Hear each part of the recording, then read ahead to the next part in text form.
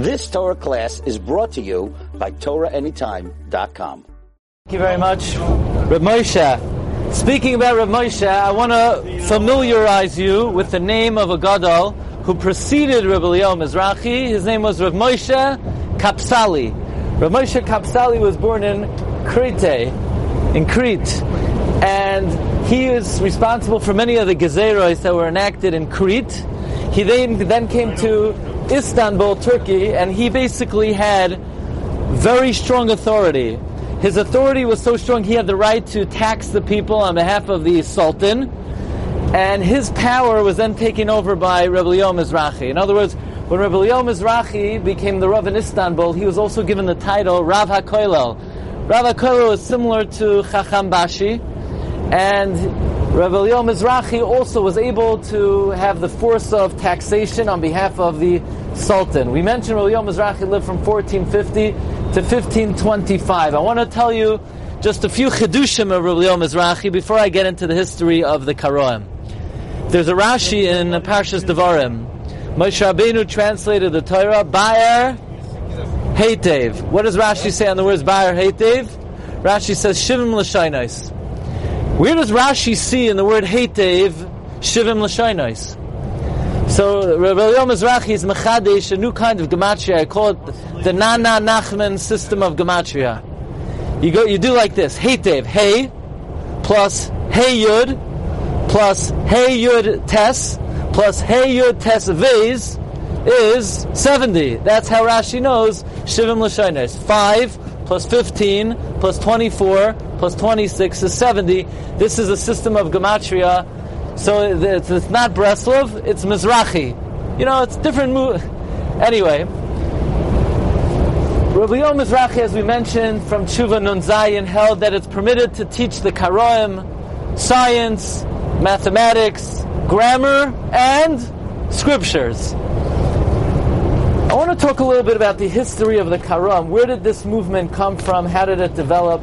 As Rav Moshe said, that there is an extant shul from the Karoim. Actually, the Karoim have not really been had any significance for about 1,500 years. It basically goes like this. In the year 638, there's a man by the name of Bustanai. Bustanai was confirmed as the Reish Galusa. The Reish Galusa was somebody who hailed from the Malchus Beis David, a descendant of David HaMelech, and the Reish Galusa had absolute power in Bavel. The Reish Galusa had the authority to execute somebody. Every rabbi's dream. No, just joking. So, the Reish Galusa had absolute authority. He was basically king of the Jews, and this Reish Galusa's name was Bustanai. Who confirmed him? Omar. Now listen to this twist of irony, this twist of history. Omar, in the year 650 approximately, defeated Kasoros II. Then Omar took Kasoros' daughter and he married her. Omar then gave Kasoros' second daughter to Bustanai. So in a twist of irony, Omar and Bustanai, the Reish Galusa, became brother-in-laws. The problem was this lady wasn't Jewish. But Bustanai didn't have a choice. If he refuses Omar, by the way, this is a famous Omar.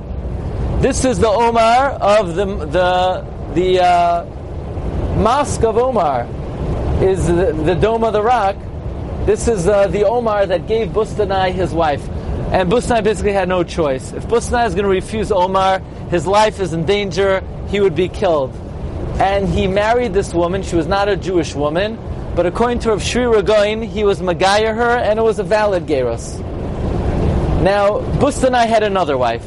Bustanai's other wife was a Jewish woman. As you can imagine, now when Bustanai dies, there's going to be a lot of dissension. Who's going to take over as Reish Galusa? The descendants of the Jewish wife, or the descendants of the wife who was a Gentile, was converted, and perhaps her children are considered more powerful. So this was always a struggle.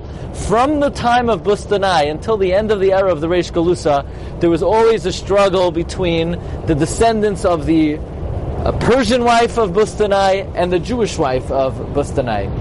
Basically, in the year 670, Bustanai died. He's succeeded by Chizdai. Chizdai is the son of the Jewish, non-Persian wife. The thing is, Chizdai is very insecure. He's always looking behind his shoulders, always thinking, maybe the son of the non-Jewish wife is going to claim the reign of the Reish Galusa. So his first step as Reish Galusa is he questions the legitimacy of the conversion of Omar's sister-in-law, and that the descendants of Bustanai's non-Jewish wife, he claimed that were not legitimate. Basically, the Goinim had to get involved, and the Goinim paskin, no, the descendants of Bustanai's non-Jewish wife are legitimate. It was a legitimate conversion. And for many, many decades, there was a dissension between the children of Bustanai's Jewish wife and Gentile wife. Chizdai ruled until the year 690. His son, Shlomo, he took over. And in 730, Shlomo did a very unconventional thing. He appointed as the Goyin of Surah, a non-Surah descendant. So this became very controversial. In 760, Shlomo died. Shlomo did not have any sons. So now the Reish Galusa is left up to two nephews of Shlomo. Their names were Anan and Hananya. Anan was brilliant. Anan was creative. Anan was charming. Anan had every maila. Hananya did not have these qualities.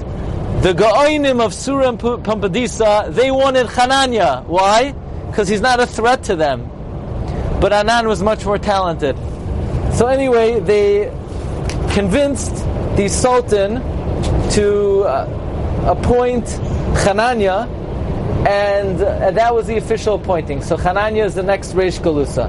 The only thing is, Anan was understandably miffed by the appointment of his brother, was not as talented as him, and he declared himself the next Reish Galusa. The problem is the Caliph was fuming because Anan was going against his decision. So the Caliph had Anan arrested, and Anan was going to be executed.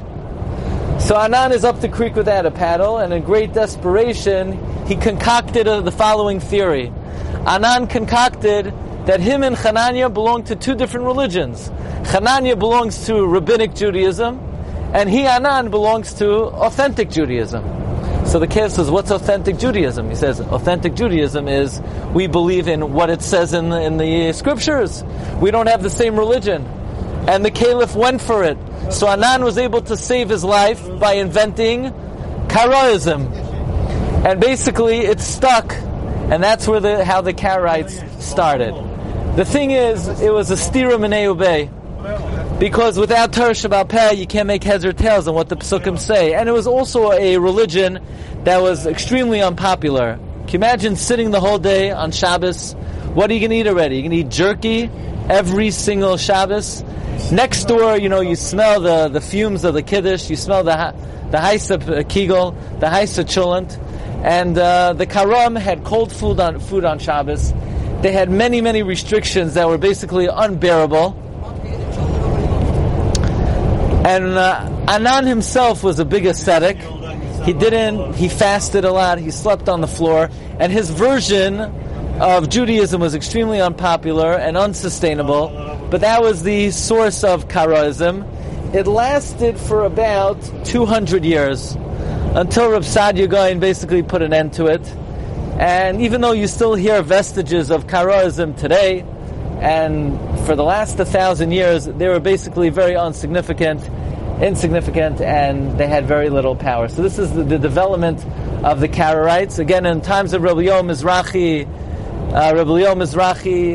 held that the Rabbanim were allowed to teach these people certain disciplines, whether it's science, mathematics, and other basic Jewish grammar.